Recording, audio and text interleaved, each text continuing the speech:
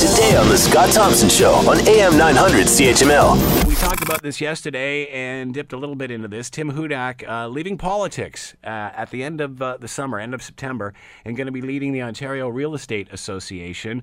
How will he be remembered? What will be his legacy? Robert McDermott is with us, Associate Professor in the Department of Political Science at York University, and he is with us now. Hello, Robert. How are you today? I'm well, Scott. Thank you for taking the time to join us. We certainly do appreciate this. Surprised that Tim Hudak has decided to step down? No, I'm not really surprised, and I imagine most people aren't. I mean, defeated leaders tend not to hang around. Even Mr. Harper, who actually hasn't said he's going to resign yet, there's been a number of stories saying he's about to resign. So it's pretty unusual when a leader gets defeated in an election that they actually hang around for any length of time, because you can imagine it's quite a different job being on the back benches than being on the front benches. Was his political career pretty much over since losing 2 times? Well, I think in terms of advancement, I mean, there is incredibly unlikely that he would ever go back to being the leader.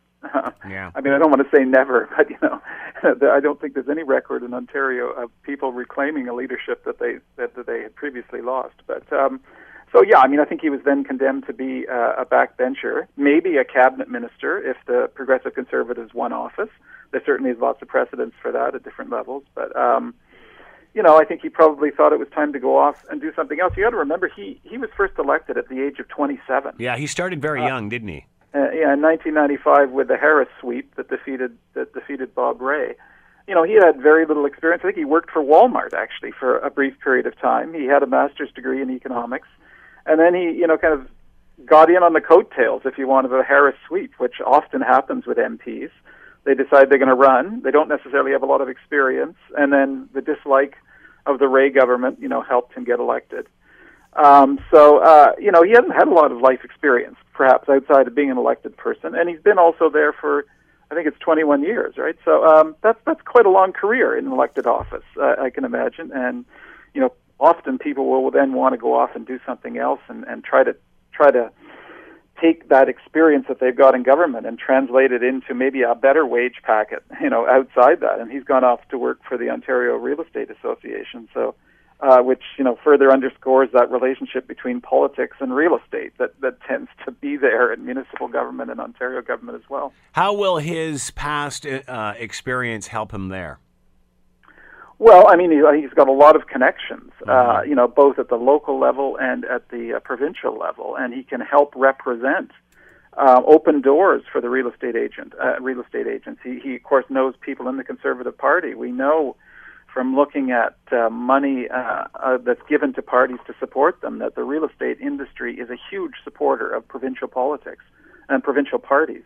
And he'll certainly get an entree into that. He'll be able to say to real estate developers that, I know so-and-so, they're having a fundraiser. Why don't you purchase a ticket? We can introduce you to, such and such a serving politician or somebody in government who's a public servant who, that will allow those people to express their views about how policy should change. So I think he'll be very useful.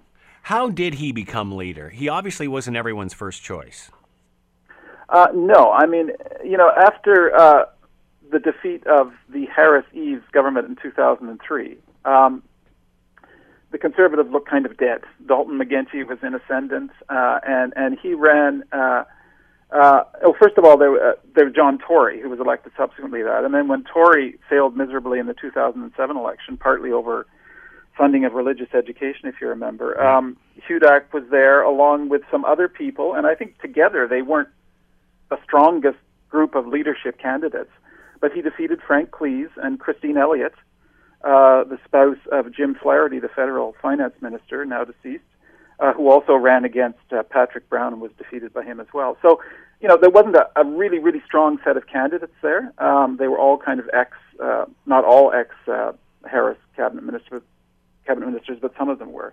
And he managed to capture the right wing of the Conservative Party. I mean, the Conservative Party continues to be split between a hard kind of pro-market, hard right-wing view, and then the kind of red Tory or social conservative or a view that the welfare state should somehow be protected to some extent. And the party continues to be split along those lines, just as it was federally and now as it is provincially as well. And he very much represented the pro-market side. In fact, when you look at his ideas, you can trace them all back to Harris. I mean, so many of the policy ideas he put forward in the elections of 2011 and then 2014 were almost directly out of the common sense revolution. I mean, he always talked about downsizing government, and if you remember, in 2014 he promised to fire 100,000 public servants.